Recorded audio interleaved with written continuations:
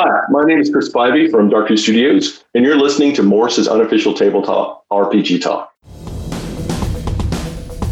This week, Morris, Peter, and Jessica talk about the controversy around evil races. In the news, a new playtest for Dragonlance, a preview of the Blade Runner RPG, Dungeons & Dragons Honor Among Thieves footage has been screened, and more. Plus, our favorite game in all the world and a brand new sketch about the friendliness of bear owls. This week on Morris's unofficial tabletop RPG talk. This podcast is sponsored by Frog Eyes Incorporated. Need ingredients for your latest potion, oil, elixir, ointment, filter, tincture, or tonic? Frog Eyes has the region's widest selection of beetle stings, newt's ears, troll blood, crocodile tears, dragon thorns, fairy wings, gnatwort, horse antennae, jabberwocky breath, and cheese. For the tabletop role-playing news, we aim to amuse and we aim to enthuse. And Morris's unofficial tabletop RPG Hello, and welcome to Morris's unofficial tabletop RPG talk. I am Russ, aka Morris, or Morris, aka Russ, and with me this week is Peter Coffey from the Southampton Guild of Roleplayers. Russ as ever, it is a complete delight to be here. And furthermore, we have with us, joining us for a further consecutive week, fresh from crushing it on Kickstarter, we're making literally thousands upon thousands of dollars. It's the one, it's the only, It's me, Jessica Hancock from EN Publishing. I love the way that you announce Jess like you announce like a fight announcer at a boxing match. Yeah. Well, what can I say? So also heavyweights. Peter has a healthy and respectable amount of respect for me, so that's why they understand. Is it respect or is it fear? I think they go hand in hand. Okay. Now, before we start, we've got 2 weeks now until our live stream. So I wanted to remind everyone. We've got a date and a time now. So it is May the 13th, which is a Friday. It's at 8 p.m. BST, British Summer Time, which makes it 3 p.m. on the east coast of America. That is correct. And if you're not in one of those two places, you can probably work out what your time zone is based on those two things. But it's going to be about 2 hours, same length of time that we take to record the podcast. It's going to be live streamed on Twitch. Yes. You can watch it. You can see us if that is a thing that you would want to do. I can't think why you would, but you can see us. On your heads be it. Yeah, so you can. It's going to be quite interactive as well, so you can come ask questions. We'll pop them up on the screen and answer them as well. And like Russ said, it'll be on our Twitch channel, which is EN Publishing on Twitch. And we also do loads of other shows on there as well. So if you want to subscribe to that, that would be awesome. I'm quite excited about this. 2 weeks. Yeah. It is exciting. I have to make sure I actually brush my hair that week, though. Nah. Maybe put on a shirt. If you're feeling fancy. Yes. So anyway, we would really love it if people came to see us on Friday the 13th. Friday the 13th? That's an unlucky day. It didn't even occur to me that's what it was. Lucky for some. Yeah. I'm and sure. should we do a giveaway or something as well? Yeah, so the idea was you have to be there on the day. Yeah. And we've got a full set of the Level Up core rule books. Yeah. What? And a we full will set? give those away to one person, and we'll tell you how that works on the day. So you have to literally be there on the day. At the live session, Yeah, at the live session. And, you know, able to type in the chat and stuff. But we'll tell you how that works on the day. But if you are there on the day, you are in with a chance of winning, like, the full set, 3 hardcover core rulebooks, which is worth like 150 quid or something. It's like, damn. That is a meaty, hefty prize. Yeah. That's something like 5 kilograms of RPG goodness. It really, truly is. And also, I imagine there's people that are like, but Russ, I have already backed my Level Up books and I'm in North America, so I haven't received them. But we have some good news and updates on that. So the books arrived at port this week, and I got a message the other day saying that they have cleared customs. Woo! So the US government have said it is okay to exist in the country, which is great. And they're on their way to the warehouse. So if you are in North America, you'll get an email from our shipping partner in the next week or so, because they've got to like unpack it and repack And it. honestly, I don't really fully know what happens in warehouses, but they have stuff to do. But they will send you an email confirming your order and your address. So if you have changed address since you gave it to us and now, you can update it directly with them before they send it out. And to get to the warehouse, they are using that fleet of bicycles we hired. Yes. One per bicycle.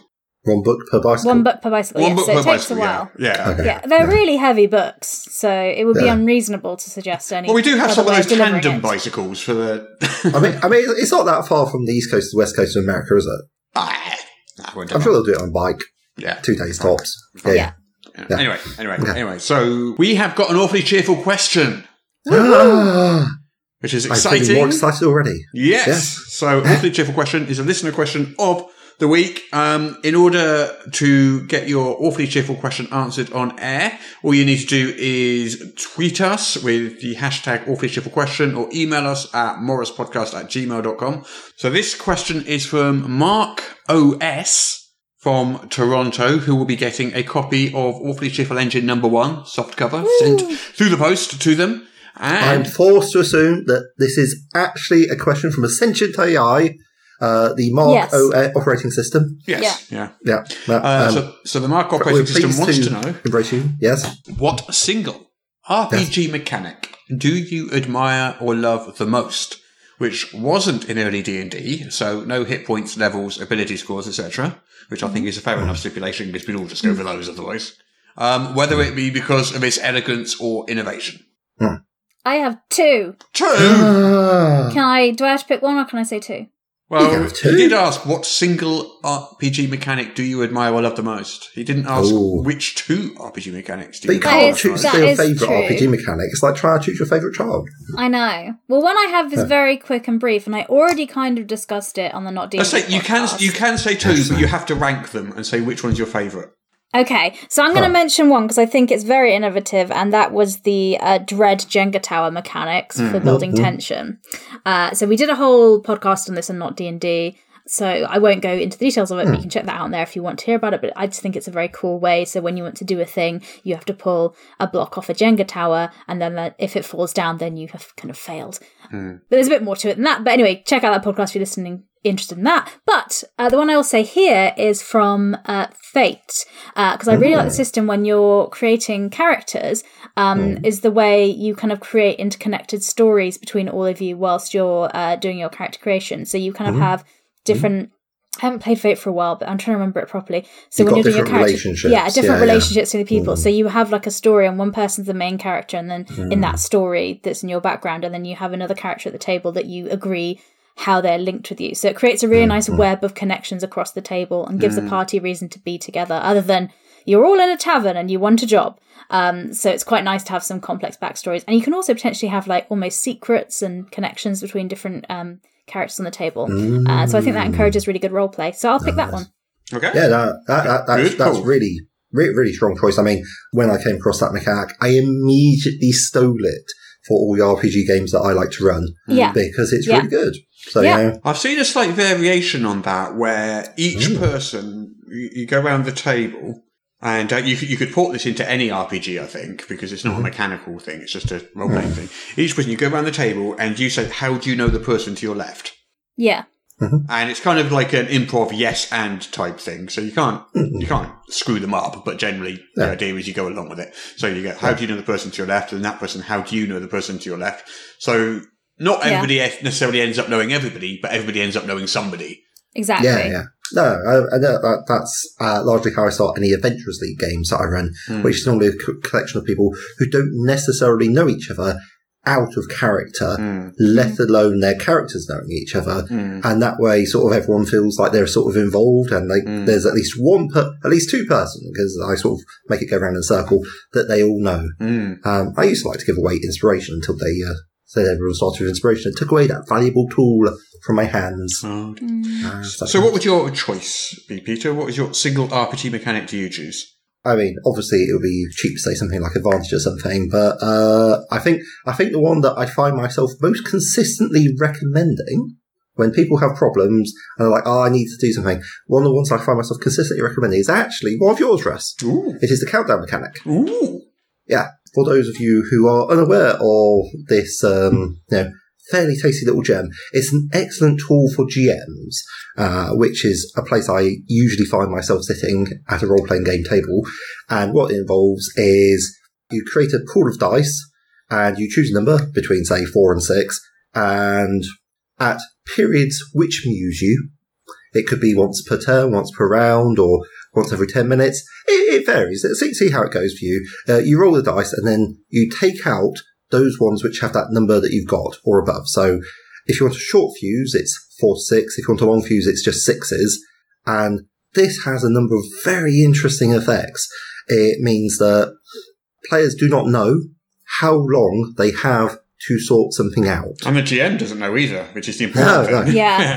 Oh, that's just hilarious. That's just hilarious. I love that part of it. I'm like, I don't know, guys. Like, we're rolling the dice. We're going to see how it is. But which is, as we've discussed previously, an integral part of my, I rolled the dice out in the open. I'm just the hapless arbiter of events here. Despite having come up with a scenario. Yeah. It's my sort of blame avoidance tool. And I love it.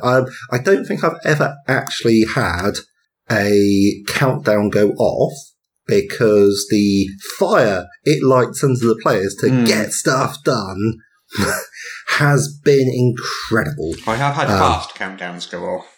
I had one once, and it was like a 46 countdown. It was a wow, yeah, okay. I think it was I can't remember whether it was a fast, medium, or slow countdown, but anyway, it went off on the first roll. Yeah. It just happened immediately. Yeah. So that was fun. I normally start off at about 10 dice. Well, that's a lot. That is an awful lot. There's no wonder you haven't seen one go off. I've never started off with one with more than like 4 or 5. Oh no, but this is when there's quite some way to go. So it's like, you're like starting. This isn't the final boss battle countdown. This is you're on the way to the final boss battle, and there's normally an encounter or so to get through. And I like to reduce the time in that sort of like because as you wrote in What Soldiers Know, it's like that classic. You're looking at the timer of a bomb and then cutting to the heroes doing action, and the closer you get to 0, the more you cut back to that timer, which is independent of how long things are actually taking. Which I very much enjoyed. Yeah. So what mine is, I again am struggling between two, like Jess was. So obviously, the go-to, like you just mentioned, Peter, is Advantage in D&D 5e is really good. It's a really strong contender, but it's too obvious, so I'm not going to go for it. But it is a really strong contender. I think either something simple from 4e, we've used, is the bloodied rule for monsters. Or maybe minions, mooks, whatever you want to call them. I don't know which game first did them. Possibly, no, 4e would probably way have done before it. 4e. Way before 4e. Years, a decade before these. Fair enough. They've been around for a long time. But basically, monsters that go down, or enemies that go down with one hit. And they're basically there so that you can just have your heroes plow through a whole bunch of enemies. And feel epic. Feel really epic on their way to getting to the big bad evil guy. And then you could just pile loads of them or you could just have them come in waves to slow them down or whatever. But I really like those. So minions from 4e or mooks or whatever you want to call them. Feng Shui. That probably is where they came from, actually, I think. Yeah. Okay. Yeah, that makes sense. I think it was Feng Shui, which is Robin Laws, is that? Yeah, Robin Laws. Yeah. And something else. Yeah, but that's the game of Hong Kong action movie RPG, and it is every bit as completely off the wall mad as you would hope from a game which is purporting to do that. I don't know whether it's true or not, but it might be the first game to have the introduction of player-created narrative in a scene as well. Probably is. Okay. Maybe it did happen before that, but certainly it's where I remember it, where a player can literally put an object in the scene that they want to use that the GM hadn't previously said was there.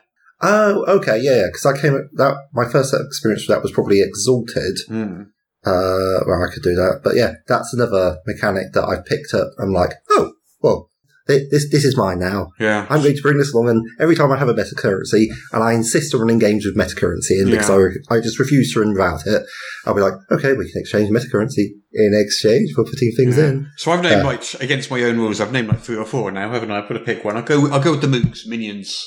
Yeah. I guess. Although my answer really is advantage, but I'm not going to choose that. Yeah. That was a really good question. So it was thank a good you very question. much. Thank you very much, Mark OS. What could we expect from a sentient AI? Thank you, Mark OS. We will have a copy of Awfully Cheerful Engine number 1 in the mail out to you this week. Right, it's time to do some RPG news, I think. Huzzah! Yes. Okay. That's why we're all here. It is why we're all here. So, let's start with the D&D movie, shall we? Okay.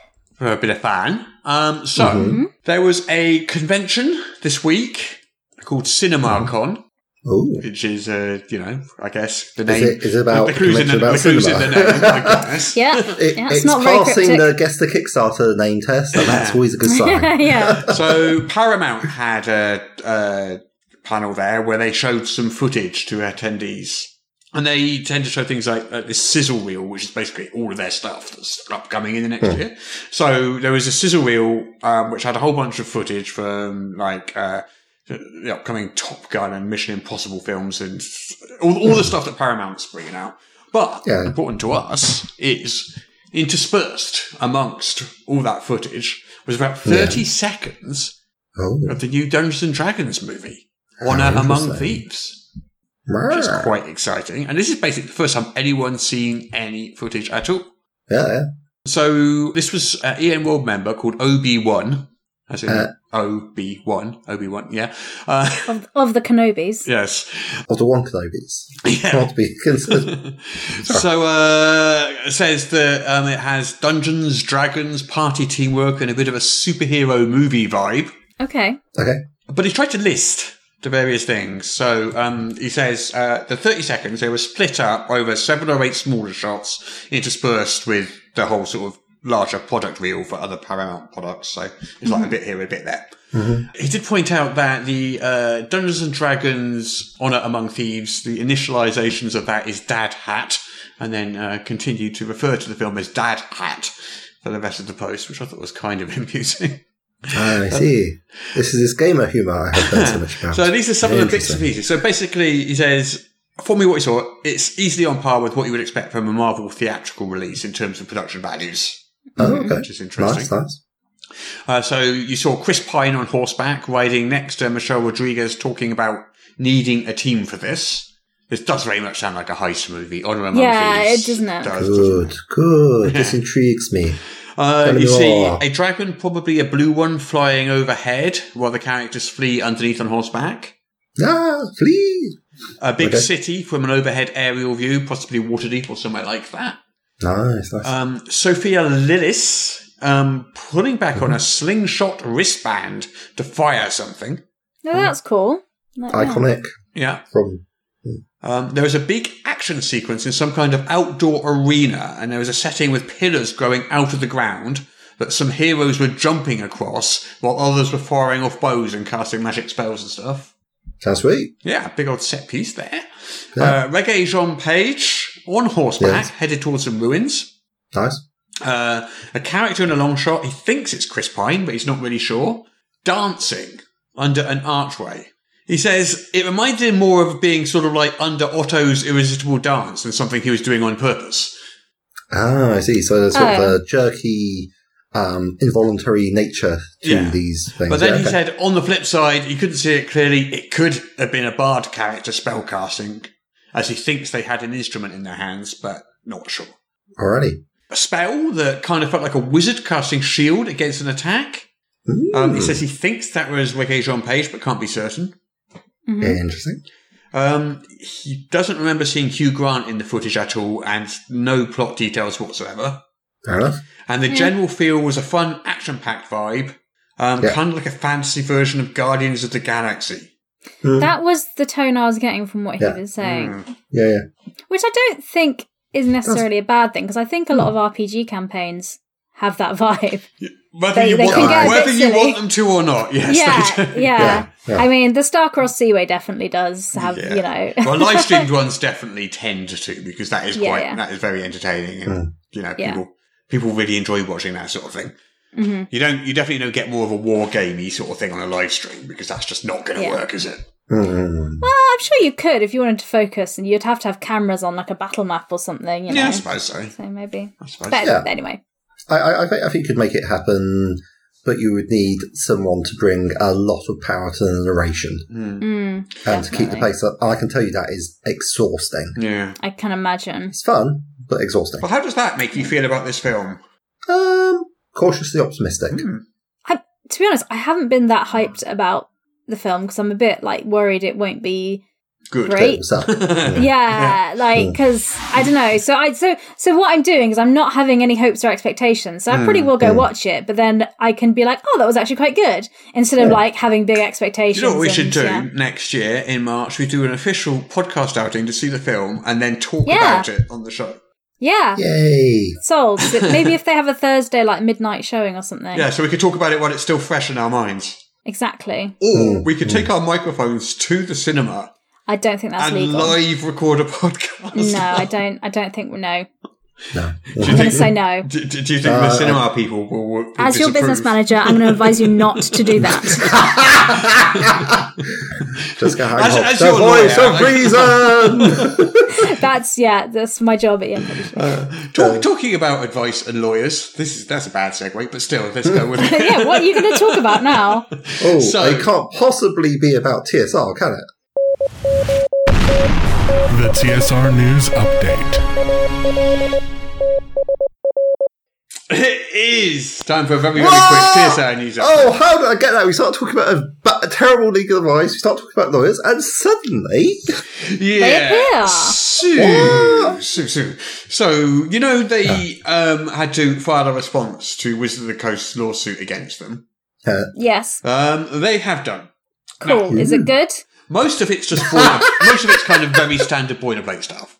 Okay. It's not that interesting, and it's a lot of legalese and stuff. There is one bit that jumps out that people have started noticing, though. So one of the assertions that Wizards of the Coast made in their suit was that they'd been continually producing and advertising and selling D&D products over the last couple of decades. Mm-hmm. Right. And indicating, yes, we are using these trademarks, we do own these properties, that sort of thing. Wizards of the Coast said that Wizards of the Coast have been selling D&D products. So Wizards of the Coast asserts this as sort of evidence to their suit, I mean, sure. Yeah. So I guess. But they've got to. They've got to. This is the legal basis upon which we are saying, So TSR's response to this part of the lawsuit. I mean, it's long. This is just a little snippet, but the footnotes. Yeah. The counterclaim defendants, being TSR, do not have sufficient information by which to admit or deny Wizards' allegation that it has produced, advertised, and sold Dungeons & Dragons products continuously since acquiring TSR Incorporated. To the extent that a response is required, the counterclaim defendants deny this allegation. I mean, Russ, I must be getting, a bit slow, a bit past it, because it sounded just like that. You said that TSR said that Wizards of the Coast don't sell D&D. Is that? Well, they're saying that they don't have sufficient information to admit or deny that they sell D&D. Do they not have the internet? I guess not. Do they not have access to a friendly local game store? Yeah, have they not walked into any game store or been online in the last couple of decades? Or I've got to be honest, or a bookshop. Yeah. Or just a regular bookshop. Yeah. Even listen to this very podcast. Well, we know that they're big fans of this because they do like to occasionally comment on the work that we produce. It's bizarre, though. I mean, obviously they have to respond to each point made in a lawsuit. So they have to say something. A weird legal reason why that's being said. I think in a normal conversation, it doesn't make sense. I guess it's just a kind of scattergun, just deny everything. Don't debate. Don't anything. Deny everything they say. Whatever they say, deny it. What if they say the sky is blue? Deny it. If they say water's wet, deny it. Just deny everything. We couldn't possibly comment on legal proceedings because that would obviously be awful. But I got there's someone I feel really sorry for, which is their lawyer, because I'm like, wow, I would not want your job right now. It's getting paid, whoever they are. I mean, but it's getting paid. Yeah, I mean, but it's getting paid for something you might have a hope of winning, and it's getting paid to just get beat up and clowned on in court. Some people don't mind as long as they're getting paid. Yeah. And when it comes down to it, a court proceeding is kind of quite perfunctory and quite boring and quite administrative. I mean, it's not like on TV, is it? So, I doubt they care that much. No, I'm sure we'll have thought. But anyway, that's enough said about that. That's great. Let's wrap that up. I thought you'd be pleased, Peter. Moving on. Pleased is a strong term. Yeah. Okay. It's like unsurprised, I think, is probably the best I can manage. All right. Let's talk about something a little bit more interesting. Oh, yes. Please, yes. What about Dragonlance? Let's talk about Dragonlance then, yeah. Yeah, let's talk about Dragonlance. Yeah. Do you like Dragonlance then? I'm warming up to it. It sounds quite good. I'm getting caught up in your hype. Hey! Woo! So we got... What about the hype train? A revisit of the Unearthed Arcana playtest. Oh, Heroes of Krynn Revisited.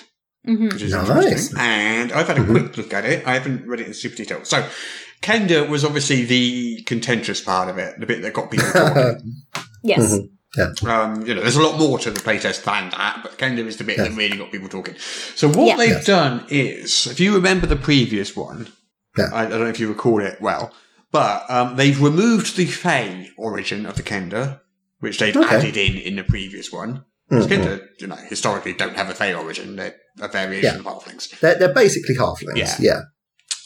So they've removed that completely. What they did in the previous one, if you recall, because Kenda had the kind of terrible reputation. Intrinsic thieving thing in it's built into the character. It's built mechanically built into Kenda will steal stuff. Well, they've sort of adapted it so it's just like things fall into their pockets from another dimension. That's what they did in the previous playtest. So they changed that. So Kenda aren't stealing things anymore. They're reaching into their pouches and they're plucking something from the Feywild. Now, I'm guessing that didn't get a good... I'm guessing that did not get a good feedback because that's gone. That is completely gone. Right. Okay. What's interesting also is the whole concept of Kenda being thieves is now gone. There's nothing to replace it at all. It's completely gone. Yeah. So the closest they've got is Kenda Curiosity, I guess, is the closest thing that they've got to it, which gives you proficiency in one skill. Yes. And the skills are Insight, Investigation, Sleight of Hand, Stealth, or Survival. So I suppose the Sleight of Hand in there is basically where... So, you could lean into that concept if you wanted to with your character build or not. Yeah. They now have complete immunity to the Frightened condition. Okay. Their Fearless ability. Mm-hmm. Nice. Other than that, though, and they've got Taunt, which imposes disadvantage on enemies' attacks against targets other than you, which is a fairly, elegant way of doing that. And I've done that with mechanics of my own before. It's a good way to do it, I think. Simple, elegant. Well, doesn't force anyone to do anything, but it does encourage them. Yeah, I mean, but to be fair, like the lack of taunt mechanic in D&D is a bit of a sticking point for some people. The closest I can think of off the top of my head is, for example, the Bardic Vicious Mockery or Barbarian Reckless Attack. Vicious Mockery only imposes disadvantage on the first attack, which gets pretty underpowered as soon as you get into tier 2. Yeah. And the Barbarian is like they're a big hit point sponge, so that's actually what makes them probably the best tanks in basic 5e. 4th edition had the concept of marking somebody. So you can mark an opponent, and then that opponent would have penalties to attack people other than yourself. So they kind of made it... They've basically done that, but upped it to a disadvantage, which is stronger, I guess. Yeah. But that's what they've done. So the other thing they've done, though, is backgrounds.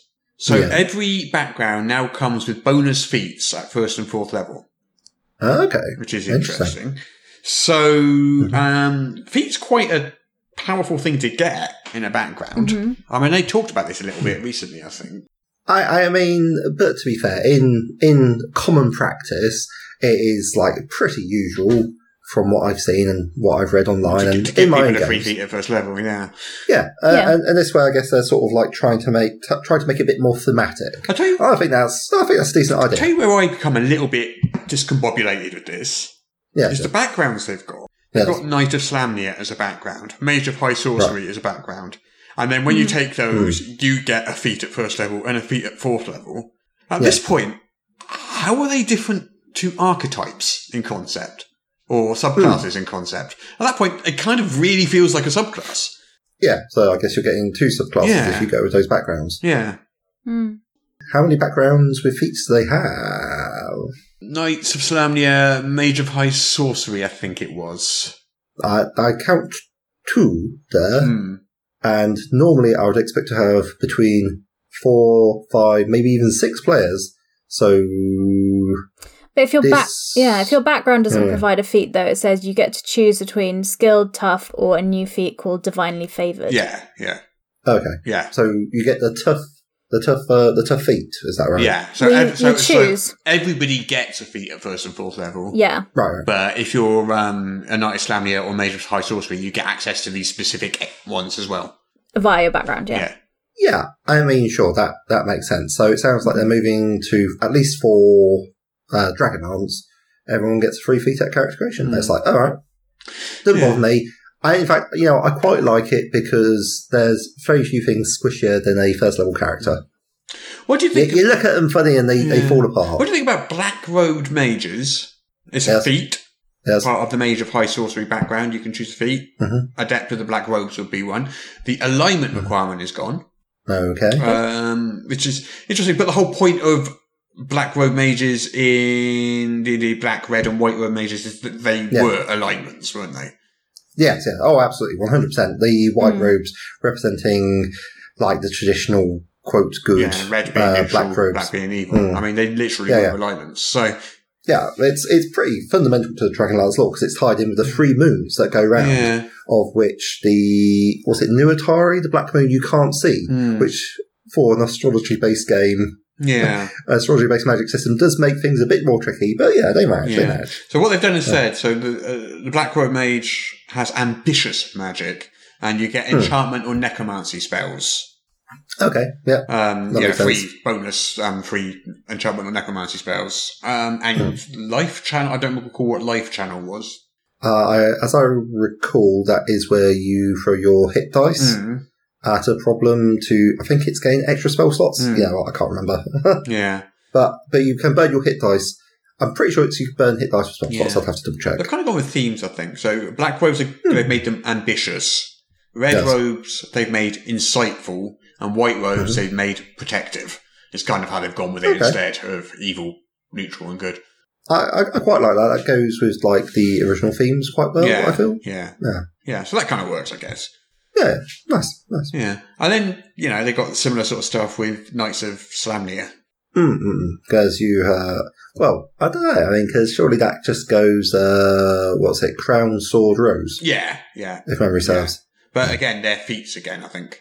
Yeah. Oh, right. Yeah, which you can choose one of when you take your background.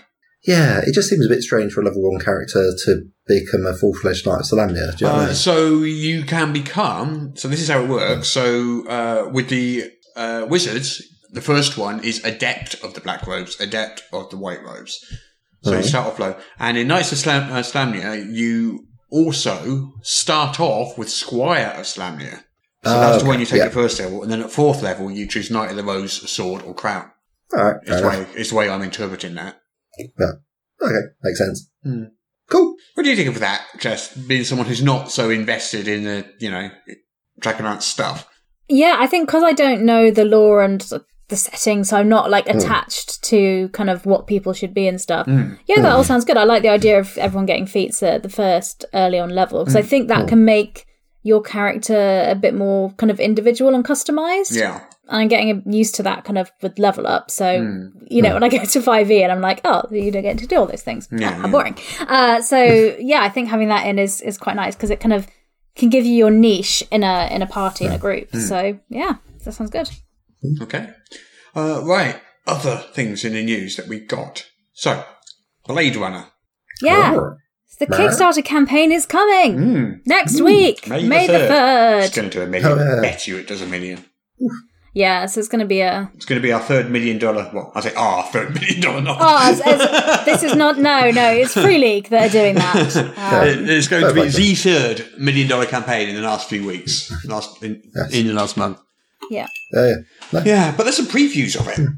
So they released some previews in advance of it launching next Tuesday, and the layout is gorgeous, and the layout and the art and stuff is absolutely stunning. I love it. Yeah. I mean, I don't think I'm going to be able to help but back this one. I was just wondering if you could describe the art style, but it kind of almost looks like movie stills, but it's art. Ooh. Oh, nice. Yeah. So that's real photorealistic sort of vibe. Let me show you. I do like the setting and the idea, and the whole replicants idea. I just think it's really interesting, the whole artificial intelligence, and, Yeah. I mean, it's just going to be super high production values, so like all of Free League stuff. Yeah, I was just going to say, actually, you can tell it is Free League just by looking at it, because they've kept that really distinct visual art style. It's the same, not quite photorealism, but very definitely painterly style, and it's just got that slight soft focus. There's very slightly washed out colours to make it feel like a painting, which... It's all dark as well. Yeah, I mean, you've got like the Fiery the Angels Fell, that picture, which it's really capturing the light of it. That's what that's Free League. It has the Free League light and rain in every shot as well. Yeah. Oh, of course. Yeah. No, it looks beautiful. It does look beautiful. But what's interesting to me is, like a lot of people say that Alien and Blade Runner are set in the same universe, and there's lots of clues in the films that link them. Yeah. And now Free League is producing the official RPGs for both, and they use the same system. Oh, so I wonder how crossoverable it will all be. Like, easy. Well, yeah, you should be able to. And whether they're allowed to actually say officially that they're in the same universe, they're probably not allowed to. Yeah, that will be a separate thing. Yeah. But give me a £15 Lunt Hammer and 20 minutes for the books, I'm sure I could come up with some sort of mashup. Yeah. That would be interesting. It depends how similar it's got some stress balls, I believe, which may or may not be similar to the Alien ones. Well, I mean, you were very impressed with the stress mechanic. It did sound pretty good. So it seems likely that they would keep it. Yeah, nothing like a little bit of cyberpunk. There's more cyberpunk this week as well. Is there? What? From Green Ronin Games. Did you see how I set that up? Did you see that? That was smooth. You got to admit, that was... Teamwork makes the dream work. That was like next level segue. The next level of being really slick is not pointing it out and just letting it happen.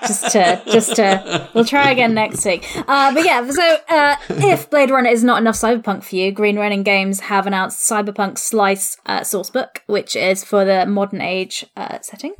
So that it's a cyberpunk kind of sourcebook for that setting there. So if you want that in your modern age games, so there's loads of different virtual combat focus, and there's a new street soldier called the Kinetic, and there's cyber augmentations. It's everything you'd expect, really. There's not a release date, but they've said very soon, which I assume is May, but but I sure will update it on EM World when we have a release date. It's like a 50-page PDF, I think. Is that right? Yes. Yeah. So it's an adapted material from the modern age game there. So basically, if you want to play Blade Runner, but you want to play it using Green Ronin's adventure game engine, you would get this instead, I guess, rather than or both. Yeah. And I think it's probably going to be out sooner, because the release date is very soon, whereas Blade Runner, the Kickstarter is going to happen, and then then it's all the usual fulfillment stuff will happen. Yeah. But yeah. I do like the name of that street soldier, the Kinetic. That's a very evocative name for me, and it's the sort of character I like to play, where it's just like, things are going to go flying. Embrace the chaos. Yeah, but I can segue on from Cyberpunk into other Kickstarter news, if we're going to talk about Can We Keep It? How was that a segue? Because it's Kickstarter. Blade Runner's on Kickstarter. No, it wasn't as slick as the other one. Yeah, the Green Ronin's thing wasn't a Kickstarter. Yeah, I know. That's why I said going back to Blade Runner. It works. Deal with it. Can I talk about my cute pets, please? Go on then. Okay. Yay! So on Tuesday, EM Publishing, we launched our Quickstarter campaign, Can We Keep It? Pets for Your 5e game. And it went super well. Like, people wanted pets in their game, which is great. Apart from one person who did not want pets in their game and made sure to post on the comments and let us know. But in order to post in the comments, they had to first of all back the campaign, and then they came on to leave a comment to tell us they didn't like it, and they backed the campaign purely to tell us that they didn't like it. Yeah. Well, they Which seemed like a lot. It wasn't even that they didn't like it. It's that they didn't even like the concept of people being so imagination bereft that they would need rules for pets in their game. I'm surprised that they told us we had no imagination, because we have a pet in there called the Bubble Puppy and a Dust Bunny. So, if you're going to tell me that's not creative, I don't know. I don't know what you want. I saw the preview for the Mud Cat and how it could deny you kitty snuggles if you did not treat it properly. Yeah, it's like a real cat. It will come for pets and snuggles when it so pleases. Well, it was stuff like, if you put it in life-threatening danger on several occasions over the past 8 hours, it won't come and give you a snuggle. I'm like, yeah, that's fair. Feels really reasonable. Seems reasonable. I would be the same. But the cat, I really like the Mud Cat as well, because the snuggle ability is it'll come and snuggle you for, I think it's 10 minutes or something, but an amount of time, and the player character will get covered in mud, but you get a little boost, so you get some temporary hit points from it. Yeah, D6 temporary hit points. That was the one, yeah. And so covered in mud as opposed to cat hair. So because it's made of mud. It is a fun little book, and the Kickstarter's doing really well. Yeah. I'm really happy with the way that's going, because that's basically the relaunch of our whole mini Quickstarter line. Yeah. It's back. Finally, it's back. Yep. And I'm excited because it's something I'm kind of managing and doing myself. This time with under a little bit of supervision from Russ to make sure I don't completely do it wrong. But yeah, so it's really nice that the first one I've done has gone well. So thank you to everyone who backed it. Amazing. Yeah. Okay. Pathfinder. Should we talk about Pathfinder? Yes. New Pathfinder book called Pathfinder Book of the Dead. Mm-hmm. Although I suspect it actually means Book of the Undead. Bum, bum, bum. Yes. So this is the Necronomicon for Pathfinder. It's a hardcover book. It's coming out on the 10th of May, which is next week, 2 weeks. It's 2 weeks from today. 3 weeks from Tuesday. So sorry, $44.99. It is The Dead Are Rising. This blasphemous tome gives players and GMs everything they need to bring the shambling menace of the undead to their Pathfinder adventures. And this includes player options, so you can become undead creatures if you wish in your Pathfinder game. Along with tools for GMs, bestiary, 224 pages, all sorts of stuff. And also there's an adventure in there themed around fighting the undead. Mm-hmm. So you can become undead. Undead has a player character in Pathfinder. Well, I'm glad they're catching up with Level Up. That's pretty solid. To be fair, I think Pathfinder did that in first edition a decade ago as well. So I don't think we can claim to have gotten there first. Pathfinder's been busy this week though, because it's not just that they brought out. They've had 9 titles that they released. That's Pathfinder every month, though, isn't it? Yeah. So they've got these people have a lot of go, and I respect it. Yeah. So they've got a new kind of adventure path for the Outlaws of Alkenstar, Punks in Powderkeg. That sounds very cool. Yeah. So they got a guns deck as well, so a deck of cards full of guns and stuff for you. A gears deck. They got a society scenario, Guardian's Covenant, Tomb Between Worlds. This is all for Starfinder, One I take Hope it, for rather Future. than Pathfinder. That's Starfinder, Yeah. Oh, Pathfinder Society scenario is the Tomb Between Worlds. All right, okay. Oh, okay, cool. But yeah, there's loads of stuff. So we didn't even fit it all in the news article. But the main one is the Book of the Dead. They also released some terrain. Some 3D. Some 3D terrain. I was going to tell you about that. You go for it, Peter. I saw that the company that based in Poland that brought out a previous set of very good looking terrain were also going to bring out more, I think, sci-fi themed terrain for Starfinder and Pathfinder, which, as I know your love of terrain maps and so forth, I thought I would shout out to you. But you probably looked into it in a lot more detail than I have, because I just thought, I should tell Russ about that, and then promptly forgot, as is my way. Well, this one is this is plastic 3D terrain. So Pathfinder's partnered up with Archon Studios. And there's the Abomination Vaults Adventure Path. Is that the one that's coming out for 5e as well? Yes. Is that one? Yes. Yeah, that's exactly the one. Yeah. It's plastic terrain, unpainted and unassembled. It's compatible with Archon Studios' other terrain, which they make for dungeons and lasers. And they've got these interlocking bases, and the doors open and close, and there's pillars and rubble and torches. So that's going to cost you $70 basically from May the 12th. You can buy that. Abomination Vaults. And the walls are like only half height, so they're not too much in the way. Yeah, that's nice. Yeah. That's nice. Oh. Again, That's I wish I expensive, played but I in love it. person, but I haven't played in person for 2 years now. Yeah.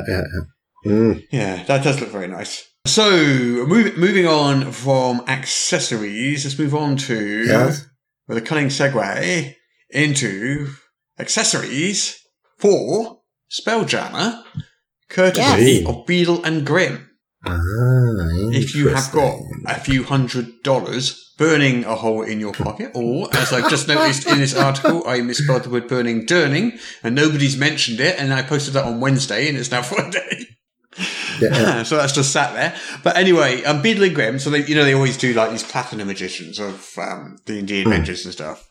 Yes. And they cost like $400 or $500. Really expensive. Yeah. And you get the adventure, and you get DM screen, and you get character cards, and you get handouts, and you get tokens and coins and accessories and maps and minis, and you just get this box just full of stuff for $500 that goes along with the adventure. So $500. If you've got $500 spare dollars, you can pick that up. You can pre-order. What setting did you say that was for? That was Spelljammer. It's tying in with the Spelljammer release. Which is what the Journal of Sistrix or whatever it's called, the adventure that comes with that, is that right? Or is it more generally the whole slipcase? I think it's the whole Spelljammer Adventures in Space whole thing. Right. So it would include the adventure, but also I think it's the whole lot. And that is different from the WizKids ones of the minis they're doing. For Spelljammer. Yeah. Oh, good lord. At the other end of the scale, because I was looking at this and I was like, that looks only like it's $20. So for $20, you can get pre-painted minis, and they come in random boosters with figures. Yeah, and you can get a whole load of those, and that's based on the Spelljammer Adventures in Space setting as well. And because they're pre-painted, people like myself and Russ might actually buy them. Possibly, yeah. Yeah. I've always found, like, for that sort of thing, because Paizo do a lot of Starfinder figures, and also, even better, if you go on eBay, you can pick up really, really cheaply Star Wars minis from when Wizards of the Coast did D20 Star Wars. They produced hundreds and hundreds of pre-painted plastic minis, just like the D&D ones they made. Really? And you can just pick them up in lots. And I've got loads of them and I use them for any sci-fi game I play. I just use all these Star Wars minis. Because a lot of them are quite generic looking. You know, this is a soldiery type guy. This is an alien of some description. You know. Yeah. So that's always a good resource. Nice. You really like sci-fi, don't you? I do, yeah. I think I like sci-fi more than fantasy. I do change my mind from time to time, that's what I can say. Because I love the Lord of the Rings films. Yeah. I vary between sci-fi and fantasy, but I think probably sci-fi a little more. I don't know, maybe not. I don't know. Interesting. I don't know. Okay. Right, I think it might be coming to the end of the news, unless either of you can think of some I've missed. Minis. Oh, minis news. WizKids have also, as well as doing these Spelljammer Adventures in Space, they're doing a set of unpainted miniatures for the Critical Role series. Oh. So there's 10 new minis for that, and they're like either $5 or $15. So there's some more mini news. For the TV show, the Amazon animated show. Are they the those guys? series. Yeah. Cool. But unpainted, so I'll never buy them. Yeah, exactly. That's why I said unpainted. Yeah. So Peter can buy those and paint them. Yeah. If you play... if you buy them and give them to me, I'll paint them for you. You haven't painted your own figures yet? Yeah, like, come on, do your own first. Oh please. I think we all know the fact that the builders do not have finished houses. they sort out other people's first. That's how this works.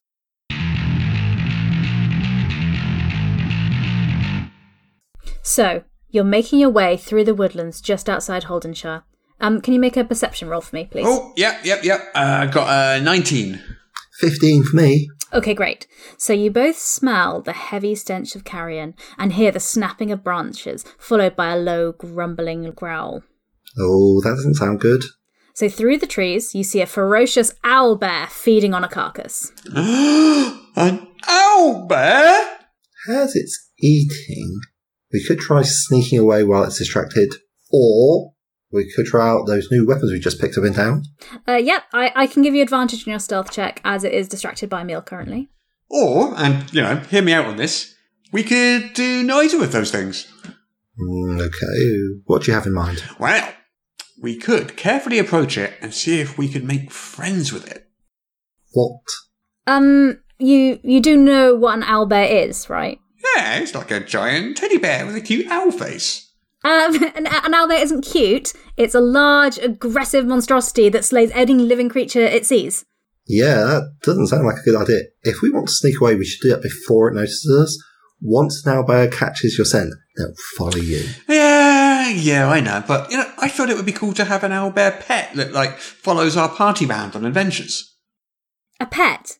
That is a wild monster. It's not a pet. Well, not yet. I know we'd have to work to tame it.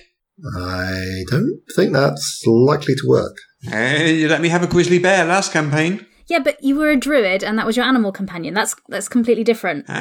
Grizzly bear, owlbear, same difference. In fairness, you are a rogue this campaign, not a druid. I still think I deserve a pet, though. Okay, you know what? Fine. You can go up to the owlbear if you like, but just know that it will try to attack you and kill you, and you may need to roll a new character if you die. Yeah, and I won't be running in to rescue when it all goes horribly wrong. Okay, great. So I cautiously walk up to the owlbear and try to appear as friendly as possible. Okay, fine. So the owlbear looks up at you with blood from the carcass dripping out its jaws and it growls. Here we go. Right, shall I make an animal handling roll to calm him down? I am proficient. Okay, sure, but it's going to be a really high DC for the skill check. Okay, here we go. Natural 20! Wow, nice. Oh, okay, so he doesn't attack you then. No, I guess we're getting a pet owlbear then. I'm going to name him Owly.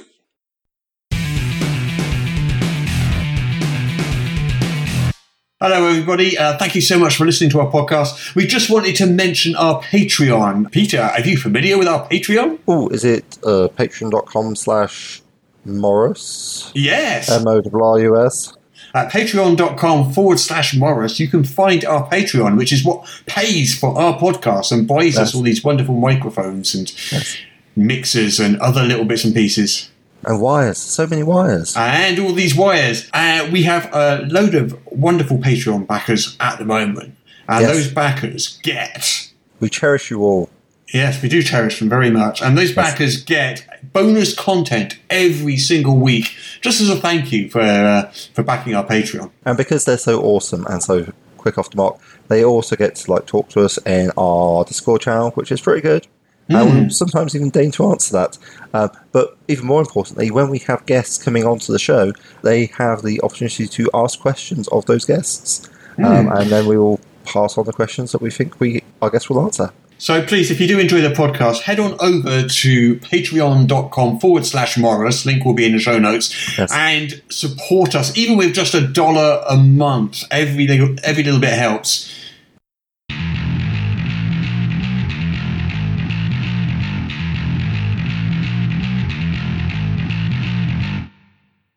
So we got our topic of the week, which was evil in RPGs. Evil. Or more specifically, should we have evil races / heritages / ancestries? Cultures. To which the answer is... I think is no, in brief. Good chat, we're done. I concur. Something is evil by existing. I mean, I suppose probably the closest thing I could think of that would make any sense at all, right, for what we call an evil race would be one like the alien from Aliens, which relies upon finding other living creatures, preferably sentient, and then using them as incubators to propagate itself. So, but even then, they're not any more evil than a spider is, or any creature that you find in nature. I wouldn't say that spiders are evil, but I would say some would. If spiders were the size of Shire horses and could potentially wrap me up in web and devour me like there was some sort of giant shelob and I was a tasty little fruit pop or something like that, I would probably describe that as evil myself. Mm-hmm. So, yeah. I'd describe it as them just being awful. So, my kind of feeling on evil is, I kind of feel it's best used for supernatural evil. So, if you have a devil or a demon, they're kind of, in concept, they are the personification of evil. That's kind of what the word means. So that, I can definitely sort of say, yes, devils and demons are evil. Even say I still think, you could have a good devil or demon, but, generally speaking, you could say devils and demons are evil. And I think you could probably say the same about, maybe undead. I don't know. No, I had a lovely undead friend in my last campaign. Yeah. No, okay, fair enough. I mean, as I understood, my understanding, which is probably wildly different from the generic lore for D&D, is devils are supposed to be very focused on the strict letter of the law, and demons are completely chaotic. And the law chaos thing is a very D&D thing. I think devils and demons are more kind of synonyms outside of D&D, aren't they?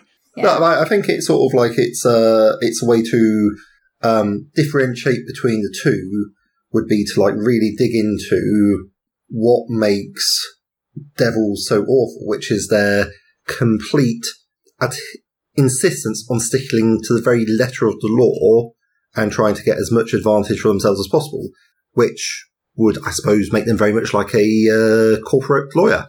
Yeah. Not to say that corporate lawyers are devils or evil. They're different to lawful neutral, though. Lawful neutral would be a creature that very specifically is about the letter of the law and nothing else. Whereas a devil is the letter of the law and personal advantage. Yeah. And just basically using the letter of the law to screw you over, essentially. Yeah. So I don't think anything or anyone is inherently evil. I think their actions are described that way, and then we call them that because of their behaviours.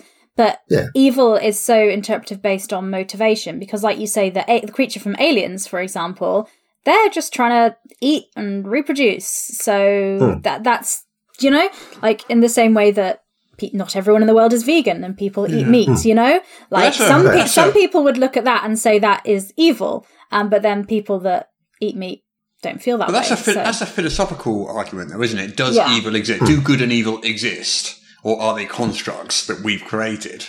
Well, I think yes to both of those. Yes, it exists as a construct, because evil is something we use to describe behaviour that we dislike and is taboo in our culture and society, which is why I don't think you can have a cultural group of people that are evil in a whole book frame, because it depends where the characters are from, because in some places certain behaviours would be considered evil and wrong, and others it wouldn't be. We have that in real life in humanity, and so that would be the same in fantasy worlds, especially if you're doing sci-fi, because you have different planets, and so what's normal and good and allowed would be so vastly different. I think you could probably agree that some acts, no matter your perspective, are evil. Well, I would believe that because of who I am and because of my culture and all those things that have built that up. But I can't say that would someone else agree. Yeah. Because I don't really want to go into too much real world history and start talking about real world people. We won't talk about that. But so, say supernatural, evil, vampires, would it be possible to have an empire of vampires? I think TV is littered with good vampires. Yeah. Yeah. But these are often... The glitter in the sunlight. But these are often portrayed as being exceptions. True. Where most vampires will see you as food and eat you. But that's also why I'd say you couldn't have a race or a heritage that is inherently evil, because you will have individuals within that group that are not. Who aren't, You could just have it be that, these are behaviours that happen commonly in this group, but... Yeah. I think if you think of any kind of fictional culture, there's usually an example of someone who isn't evil within that. Look, think about the Drow, before they changed Drow more recently. But Drow originally, as portrayed, were an evil race, but Drizzt was an exception and he was good, is how the original thing was done. Which is the very basic beginner storytelling thing. And, probably for these people at the time quite exciting, and that's fine. But I guess what would be more interesting is sort of digging into the fact that everybody makes the best decision. Everyone makes the decision that they think is best at the time. Yeah. So for example, I like to fiddle around with ideas like high elves, for example, being really into like a sort of a Laplacian view of the world. Like, they believe that everything that can be calculated, and that, like, you know, almost like a Vulcans, to an extent, in that everything should be very logical, that everything can be calculated, that but the manipulation of magic can lead to a certain set of things, and they're very focused on processing everything through a mirror of just pure thought and intellect. And so in contrast to this, the Dark Elves, which are the traditional thing, I go with, they are very much follow after the Romantic tradition, the Byronic tradition. It's like beauty and art is everything to them.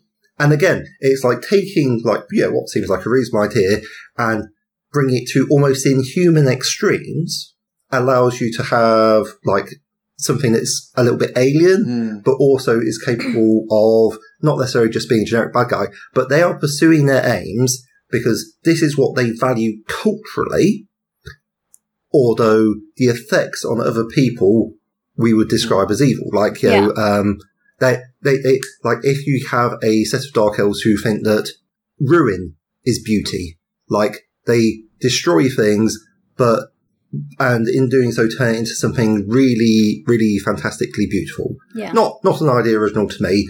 Adrian Tchaikovsky, in one of his recent books, did that. I thought it was an absolutely amazing idea. It's the creation of beauty through destruction. And that is, you know, sort of quite interesting. But also, if it happens to be you who is being ruined and destroyed, you would definitely describe that as evil. Yeah. Does that make sense?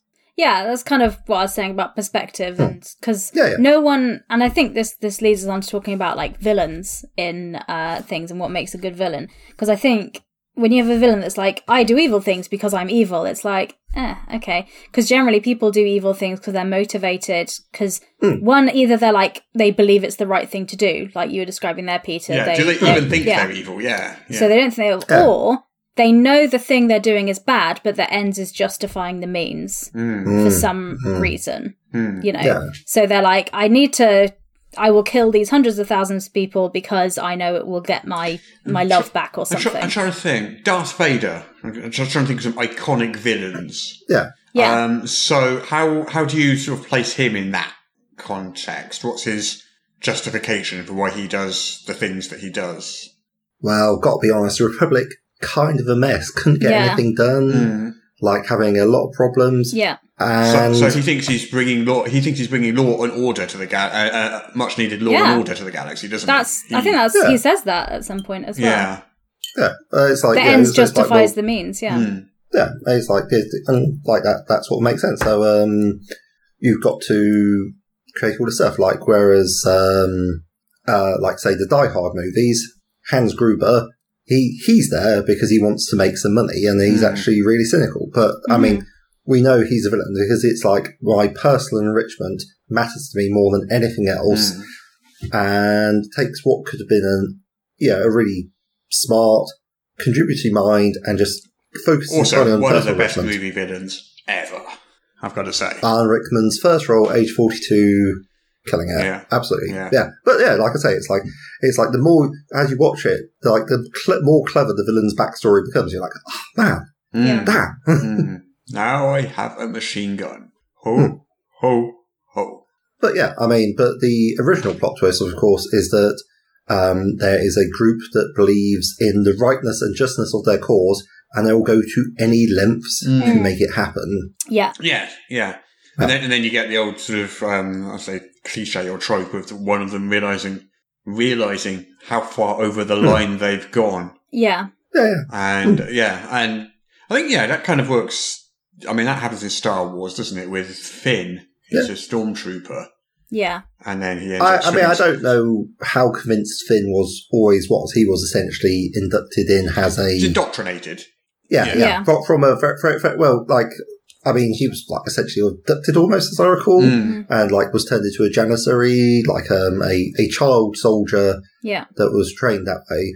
Whereas I think it could have been a more interesting character if he'd signed up because he believed in what the Empire was doing. Yeah. He believed, the Empire is a force for good, all the posters tell me how it's good a that force of good. propaganda machine is, yeah. Yeah. So it's like, I think that would be very plausible.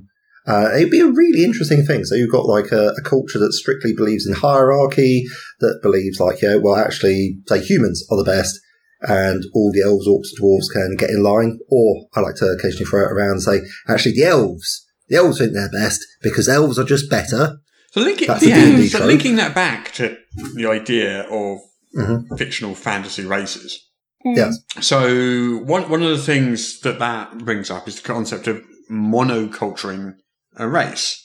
Yeah. So you say, all high elves are like this. All dwarves are like this. Yeah. So I'm trying to get my thoughts in order to what I'm actually trying to say. So I'm sort of saying you can have worlds with only one culture of dwarves. Yeah. That's fine. Yeah. That's not monoculturing. What monoculturing is a rule book that says you can only have one culture of dwarves.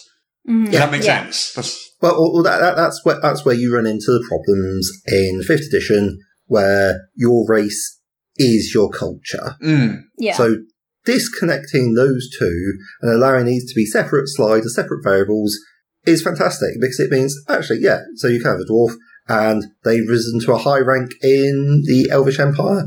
For whatever reason, it doesn't really matter. You can do what you like. Mm. Yeah. Like, I created a setting where elves were just better. They decided they were in charge. They'd enlisted the orcs, and it's human slaves and high elf nation. But there's a possibility for elves that are not part of the empire. Yeah. There's a possibility, like, I had a halfling vampire who became a bureaucrat, rose to high rank, then because the people at the top are literal vampires, got turned into a vampire and exiled to a foreign city where he's just indulging in vampiric obsessions about stuff. And that made complete sense. I could do that because I do not require all halflings to be happy-go-lucky Shire folk. Mm. That's not a requirement I'm saying. I don't have to write out, and there are halflings too in every single culture. Because, sure, there are halflings too. Why not? Mm. That's implicit rather than me having to explicitly state that. I don't know. Does that make sense? Mm. Yeah. Mm. So who do you think are really, really good evil villains? Not just in D&D, but just like generally in fiction.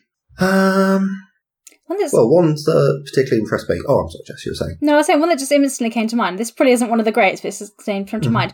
It was like one of the first Spider-Man movies for the Homecoming, and it was the guy who The Vulture? Yes, him. Yeah. Because that was a believable story that he was doing the cleanup for this. He had his job taken away, so he started doing it nefariously. I now know what Homecoming is as well. I finally know. It's an event, isn't it? Like a prom thing. Absolutely not. Who's coming home from where? I don't understand. But now I know what Homecoming is. So that villain, because he kind of had all these contracts and he had all these people that he was trying to employ and look after, so he ended up going into the black market, and then when you work then it evolved into what it is. And I kind of, in the beginning of it, I believed that, and I was like, oh, okay, that makes sense to me. So that was a good villain, because they had he's not really evil at first, is he? It's just that he goes too far.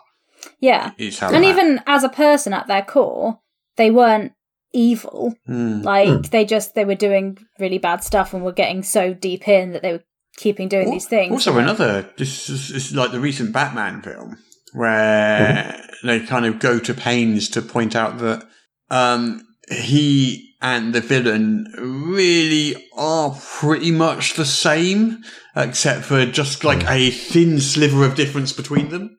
Yeah. Which is kind of interesting. Yet you think of one as a hero and one as a villain. Yeah. Yeah. I mean, we've seen a lot of...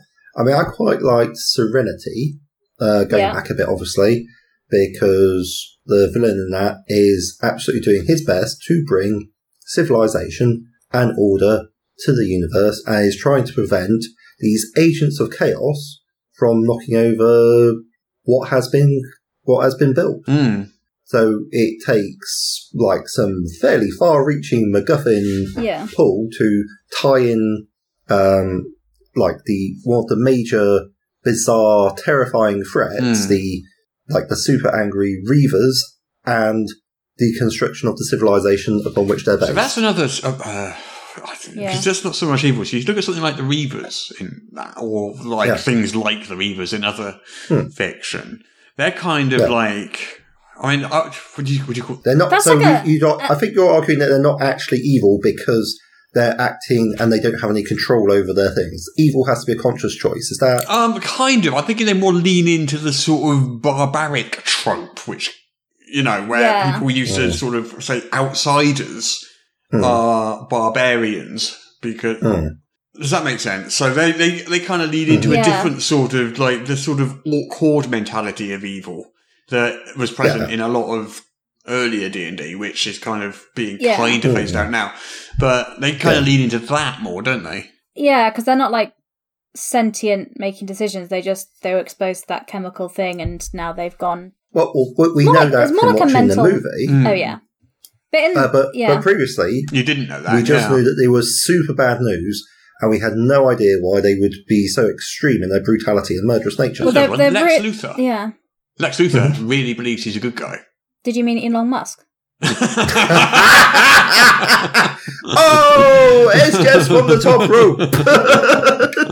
Am I wrong? Nope. But he actually thinks Superman is a threat to humanity. He thinks he's a good guy and he's saving humanity. He's not. He's wrong. But he definitely does not see himself as the villain of the piece, does he? No, not at all. I'm not as familiar with the Superman movies, but if, I got hit on the head and had all knowledge of Superman erased from it in such an accident, and retained all my other facilities, and someone said, okay, well, this story is about a human who finds out that an alien has landed on the planet with essentially near magical superpowers. They're capable of doing some crazy and extreme, basically minor deity level acts. And this guy, this regular human, is dedicated to try to put a lid on this. I probably would not guess correctly who the good and bad people in that movie were. Right, here's a more difficult one then. Yeah. Joker. Yeah, he's interesting as a villain. So it depends which version you're talking about as well. True. Yeah. If we're talking about the latest one, which was Joaquin Phoenix was in it. Joaquin Phoenix, the Joker movie. Yeah. That was an interesting one, yeah. Because Or you talk about the latest Batman movie, because those are different. Oh, yeah, I haven't seen the latest Batman, so I can't comment on the Joker in that. The Joker's not in it, so... Oh, well, that's perfect then, because I haven't seen it, so I can't just... Okay, cool. We'll talk about Joaquin Phoenix. Joker. Yeah. I think that comes into almost the area of kind of mental illness of villains. Do you know what I mean? Which I think could be problematic if done badly, because I think there's a long history of people saying, "Oh, mentally ill people are dangerous," and we all know why that's problematic and not necessarily true. But yeah, I think that was interesting with him, because he's just being so abused and such a victim of society that just drives him in that film. Yeah, I don't think that's always the case with him. No, not with the Joker. No. That's why I said it depends which version you're talking about. Yeah. Like Jack Nicholson's Joker was he dipped in chemical waste or something? It was a gangster beforehand. He was already evil. Not beforehand. a good person. He was already a pretty bad dude, and then he just got worse. Yeah. So yeah. So, but yeah, I suppose. Oh, actually, that's quite an interesting one. Does anyone remember Unbreakable with Samuel L. Jackson? Yes. Yes. That's interesting then. Partly because he's his motivations, as I recall, it's been a while. This was going back about 20 years. It's partly because his motivations are because he's in immense amounts of pain all the time. Yeah. As I recall. Yeah. Well, Unbreakable is linked to Split, and then what was the third one called? Which was another one you mean? I can't remember. Yeah. Glass. That's the one. Yeah. So, his overall motivations for pulling all these special people together and finding them was so he could create heroes to save the world. And so his motivation, I think, was he was like, well, I'm going to be the villain, because in order to draw out heroes, you need a villain. So I'm going to be the unifying bad thing. Okay, so let's play. That's an interesting villain motivation. Should we play our famous game that the game that we're really, really well known for, Well, I name a character and you say whether they're evil or not. Oh, okay. Well, I perceive them to be evil, sure.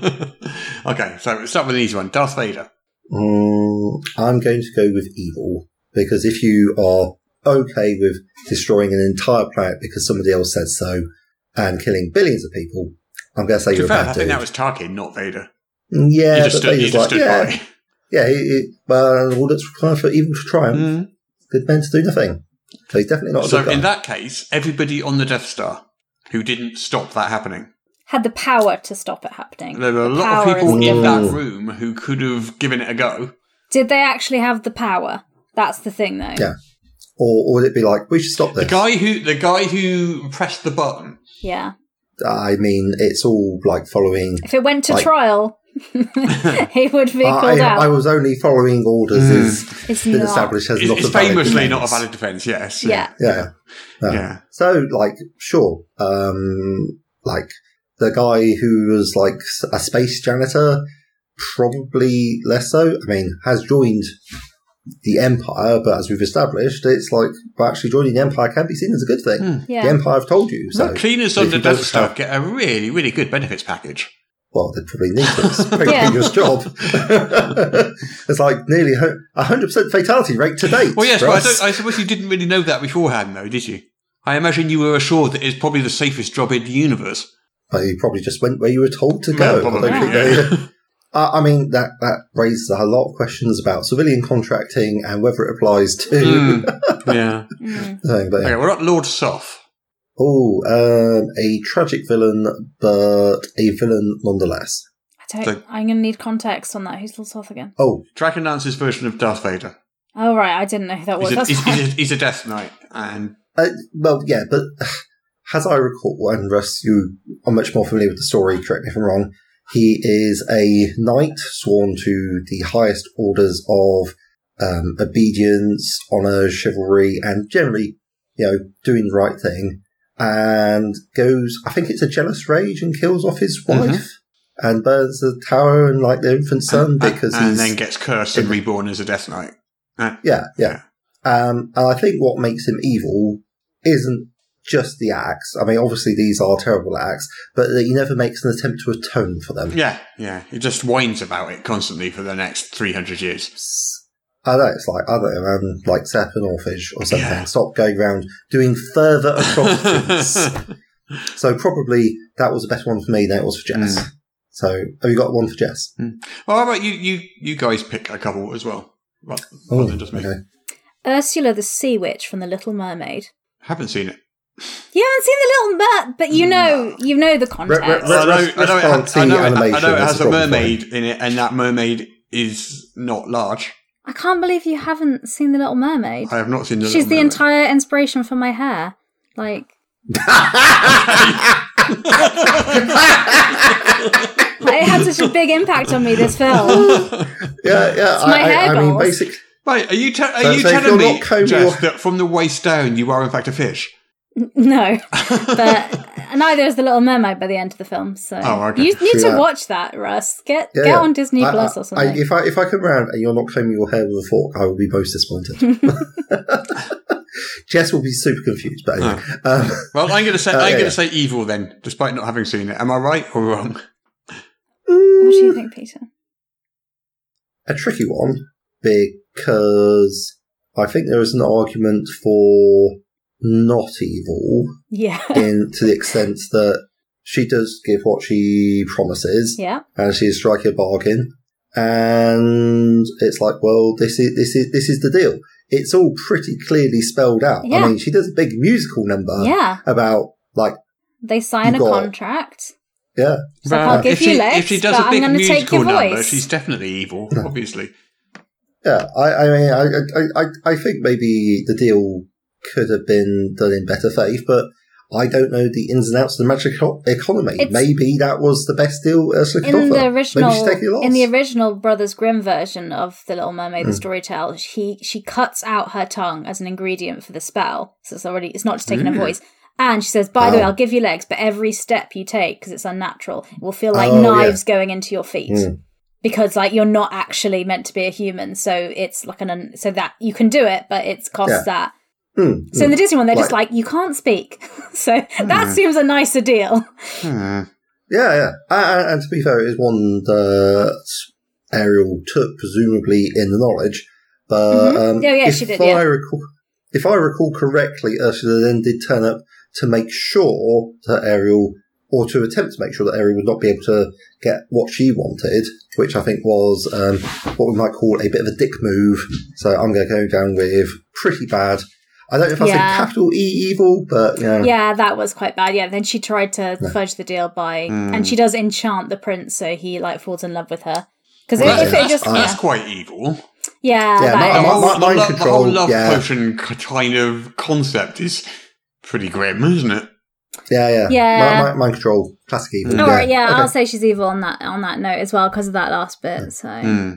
Have both of you seen Battlestar Galactica? Yes. I'm struggling to remember the name of the admiral that is not Adama.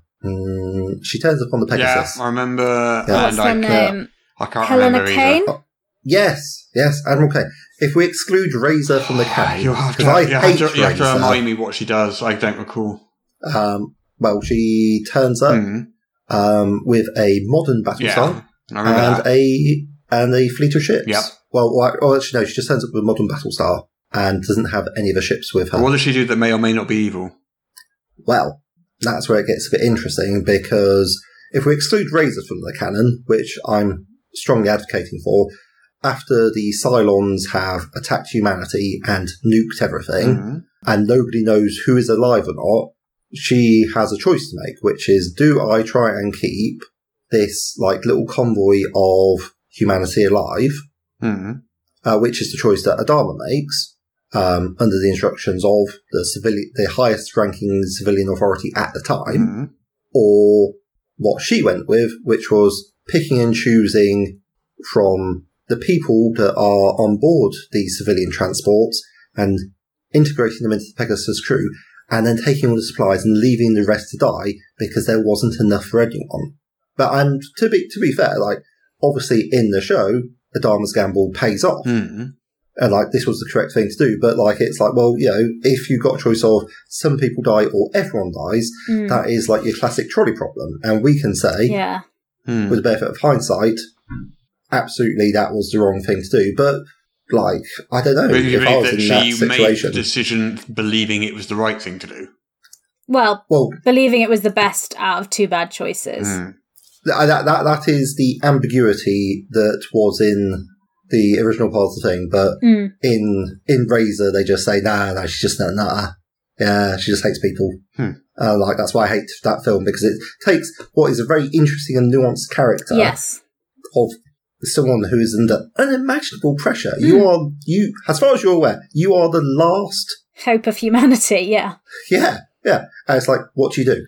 Do you risk? Do you try and keep more people alive, which is a huge risk, or do you just try and concentrate on what you know you can do, which is keep your ship and your people alive? So that is, for me, that is a very tough choice. Yeah, I would say not evil because of that nuance of it, because it was, like you say, it's a trolley problem situation. I think it's something like a D&D game. The evil tends to be something like some kind of evil god trying to take over the world. Or something like that. And generally speaking, there isn't really a justification for, they're not trying to improve the world, or they're not trying to, make a trolley problem style decision. They're just trying to take over the world because they're an evil god. Why wouldn't they? And that's basically it. And do you think that's sort of fine for, it might be a bit simplistic for a thoughtful movie, but for a D&D game, what do you think? I think you can. We had a situation where we had this great old god that was trying to wake up and destroy the earth. Classic thing. But in order to get the power to stop that happening, we had to make a deal with a really other nasty god that we know is planning to do similar nasty things to the world, but they can't quite enact it right now. Right. So we had a bit of an issue there where we had to, teaming up with the lesser of two evils. Yes. We had to. Well, they said, I'll do this and help you, but you have to give me, I'm going to take all the power from this god when you from them doing it. So all we did was shift the problem, really. Right. But at that moment, we were like, what can we do? Because the Evil Villain A is about to come out now. We know it's all going to shift to Evil Villain B, and in maybe a few months we're going to have to do this again. But we get a few months. Well, at least you're buying some time, yeah, I guess. Yeah, so that was... So you can make interesting choices with the big ending the world. Oh, all right, here's a spin on it. Evil player characters. In a party? Or a party of evil player characters. I think it has to be all the same. Sorry, Peter, what do you think? I think it is doable. You generally require probably more work in your setup of the party in your session 0. Like just agreeing the rules of engagement. For instance, like it's like sort of the Kender problem is this problem in Microcosm, which is like, if you have a Kender in your party and they steal things, and it's like, it's sort of, and you can use it as a role-playing moment, like during a short rest, they take out like the rogue's knife and start trying to peel a potato or something. The rogue says, "Hey, that's my knife." And it's like, "Oh, you little scamp." As in the novels, that is fun and that's good role-play. But if it's like, the rogue's like, I go to do a backstab or whatever, and the Kender's like, "Oh yeah, sorry, I stole your knife." That is a different sort of thing, and it removes the rogue player's agency and quite a lot of the fun of their character, and that's not okay. And and if you scale that up to like more generally evil characters, my problem with them is they are usually played stupidly. Yeah. By which I mean, you are with a group of people who have demonstrated their ability to do the Turbo Macarena and turn people into Swiss cheese, and for some reason they like you and they support you. These are literally the last people you want to annoy or make mad. In fact, they're great. They're really useful to have around because they help enrich you, and they're willing to like die for you. Amazing. Why would you annoy these people? That's not evil. That's stupid. Well, in the real world, evil groups do exist and are able to work together and succeed at their goals. So a party of evil characters doesn't necessarily have to be completely dysfunctional. Yeah, you have to have it. I was in a campaign where we had it was based on the TV show Lost Girl. I don't know if you know that one. It's a supernatural show, and it's got like all supernatural creatures kind of live in the real world. And like, so the main character is a succubus, but depending on what your class, so succubus, like what you are, doesn't impact whether you're good or evil. But there are two groups called the light and the dark of supernatural people that live in the real world. And the dark have kind of more nefarious kind of schemes. And we all decided to we're going to play under the dark. So we're part of an organisation that's doing certain things. And none of us were like great, really nice people. But we had to have a shared goal of what we're doing. So we had to have a reason that we all worked together and didn't, do bad things to each other. And part of the good thing about Lost Girl is they have loads of really, like the Fae, they have loads of really strict laws and rules about how you interact. So that made it really simple for us. It's like, well, obviously you wouldn't do this to another person because that's against... You have to be lawful evil as opposed to chaotic evil. Exactly. So that's kind of how we did it that way. But I think when you're doing that, you also have to have really good lines and veils in session 0, because if you're playing an evil character, you want to make sure everyone's comfortable with what everyone's doing, because some evil things are obviously... You don't want to roleplay. The old classic Mitchell and Webb sketch, Are We the Baddies? Yeah. Oh, okay. This is a bit spoilers, but have you seen Travellers? No. Yes. Are the protagonists, are they evil? Oh, I don't know. I haven't finished the whole thing, and it was a while ago because I stopped watching it because I did. Because I did. Good reason. It's one of those TV shows, you're watching and you kind of fade out of it and you never get back to it. That's really... I watched it through twice, so no, I don't. But okay. I haven't seen all of it, but I understand why you're asking that question. And yeah, it's tricky because they're trying to save the world, but like there's, there is a certain ends justifying the means. How about this one? Yeah. Did you see Scarlet Witch TV show? Yes, WandaVision. WandaVision. Was she evil? There we go. Yeah. her actions in that, are super evil, aren't they? Yeah. It was the moment when when one of the villagers came out of it and they're like, oh, help, we're in pain. And it was like, oh gosh. Like, because I didn't know if they were just like in a trance or something, but it's like, no, they were in a trance. It's still evil. Not great, but it makes it worse that they're conscious and in pain constantly. That just ratchets up I mean, that's definitely the greater of two evils at that point. Like, whoa, uncool. Stop immediately what you're doing. I kind of wasn't okay with it to begin with, and that made it like really like, oh no, but seriously, stop. Yeah, and then the guy tried to stop her, gets carted off the jail, and she just walks off scot-free. What are they going to do to her? What prison are you going to put her in? I suppose. Well, they've got that weird power nullifying prison under the sea, haven't they? That was in one of the films. Yeah, that was super effective, eh? Yeah. It had about 5 minutes of screen time before like, oh, well, yeah, we're out here. But then this comes back to evil as behaviours. Her behaviours there were evil, but do I think inherently who she is as a person is evil and bad? No. But I think, what she did there is... for her to atone for what she did and making reparations, acknowledging that what she did was wrong would be a big step. Has to make reparations to those people, not just start being good now. Yeah. She has to... Yes. Yeah, so it's got to be specific reparations, not just generally, oh, now I'm good. Yeah, but... Well, like doing things like... And that's an interesting villain. That's a very interesting villain. Because I think we've all seen Wanda and we like her as a character, from the Avengers. We're like, yay, cool. And then it's like, oh, don't do that though. Why are you doing that? Oh, no, stop. That's why I was like the whole time. I was like, oh, could you just not? Don't do that. Oh. Yeah. But yeah. Well, I think we have thoroughly explored the nature of evil. Yeah. As it has never been explored before. We'll inform the church. We've got it sorted.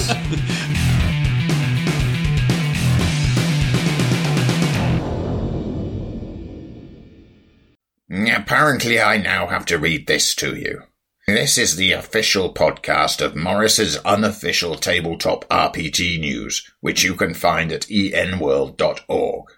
You can find show notes at morris.podbean.com or wherever you found the podcast. If you feel like they deserve it, you can support the show on Patreon. In return, you will receive exclusive bonus content. Just go to patreon.com/Morris. If you're interested in his babbling nonsense, you can follow @Morris on the Twitter. Send your emails to morrispodcast@gmail.com. Not all of your emails, just the ones you want us to see. That's it.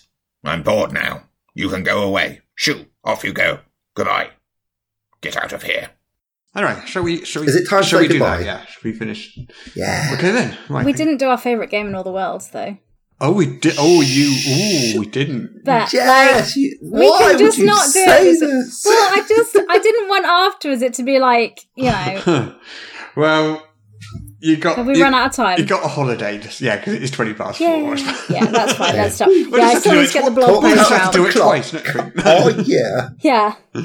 Okay, so I stop recording on Audacity then. I'm looking forward to our special episode on the 200th where Jess gets to pick it and Russ gets to play. No, it will be good. We can do that for the live stream,